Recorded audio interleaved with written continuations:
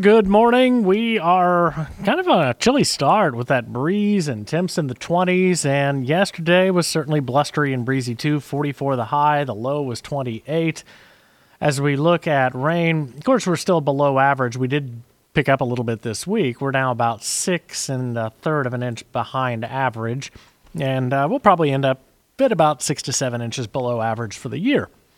Today, Almanac, 50 and 31 are normals. The record, 78 and 2. Back in 1932, sunset edges a little later at 5:11.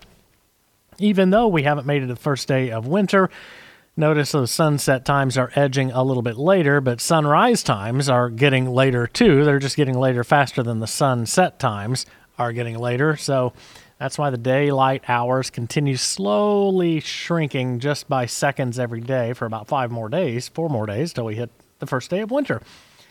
Let's take a look at rain. Nearly everybody in the eastern half of the state picked up an inch of rain. Metro area, we had a little bit more, about 1 3/4. 3 inches of rain around Grove and Jay. That's about the heaviest I can find in the state, but in general, the whole state did get some much-needed rain. Drought conditions continue not good, but we did put a dent in our exceptional level. That's 4 out of 4 drought, with that dropping by about 60%. As we continue looking at other drought numbers, there's a little bit of good news to report, but overall, it's still a pretty dry state of soil condition. Long-range outlooks as we look for more. 6 to 10 day outlook. The big story will be the cold, big Arctic air settling in toward the end of next week. That'll be here for Christmas weekend. Right now, it doesn't look long lasting. We'll talk more about that in a bit. Precip, thankfully, looks a little below average because a lot of people are traveling, and when it's that cold, precip usually means something frozen. But thankfully, while we can't rule out some snowflakes, anything around looks pretty minor. 8 to 14 day outlook. This will be Christmas Eve through the 30th. Leaning toward below average temps and below average precip as well. And the new seasonal outlook for January, February, March. This will get us out of winter and towards spring.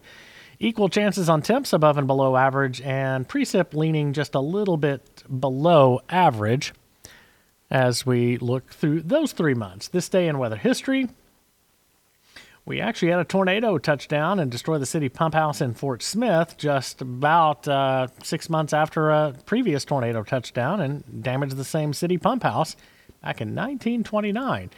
We jump back to tomorrow's day in weather history, and we had a tornado that hit Skiatook in 1968 that damaged 3 homes in town. Another tornado happened in Pittsburgh County, too. Now, we do have Arctic air on the way and a cool down, too, as we get back to that last work week before our Christmas holiday. But it's worth taking a look back. There were some people making maybe some ill-advised comparisons to the 1983 cold snap. Most of that noise was coming out of central Oklahoma. But let me give you some of the numbers to 1983 in December. If you were around, you just remember the last half of the month was brutally cold. And it's also worth noting that the rest of that winter was very mild. And indications are we look long range. There's not a lot of Arctic air building up after this air mass, so maybe we get through January without another strong Arctic front. But let's take a look back at that cold snap, and this is the historical red letter cold snap in Tulsa history, December 1983. We fell below 32 on December 17th, 1983 at 8 p.m. We climbed back above freezing at noon on December 31st. In case you're counting, that's 328 straight hours below freezing, 13 full midnight to 11:59 days below freezing consecutive. During the peak of the cold, that was about the 19th to Christmas Day. Our average temp over that 7-day period was only 5.6 degrees. We had 204 straight hours below 20 degrees, 94 straight hours below 10, and Christmas Eve of 1983 had a low of 2 below zero and a high of only 5 degrees, and that is still the coldest high temperature, at least in modern times. We've had one in 2021 as well that was 5 degrees. So got to go back a long time to get a colder day than that Christmas Eve 1983. Thankfully, while we have Arctic air on the way, it doesn't look that cold. Through the rest of the weekend, sunny skies, west winds stay a little brisk and blustery, 43 our high today, 25 tonight, 51 tomorrow. The wind's a little lighter, Sunday night and early Monday, some patchy, very light rain. We might see a sleet pellet or snowflake, but temps around 36 Monday morning, so no accumulation or impact. 47 Monday's high. Tuesday, partly cloudy. We'll go with a high in the mid-30s. We'll stick with the mid-30s on Wednesday, and then the Arctic air comes blasting in late Wednesday.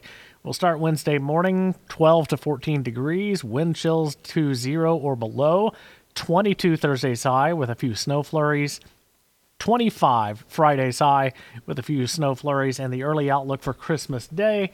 Right now, it looks like we may be starting to climb out of this cold weather snap. Christmas Eve, we'll say a snow flurry possible, and 29 Christmas Day, 18 Christmas morning, and 32 Christmas afternoon. So certainly nothing like the 1983 cold snap, but it still will be plenty cold.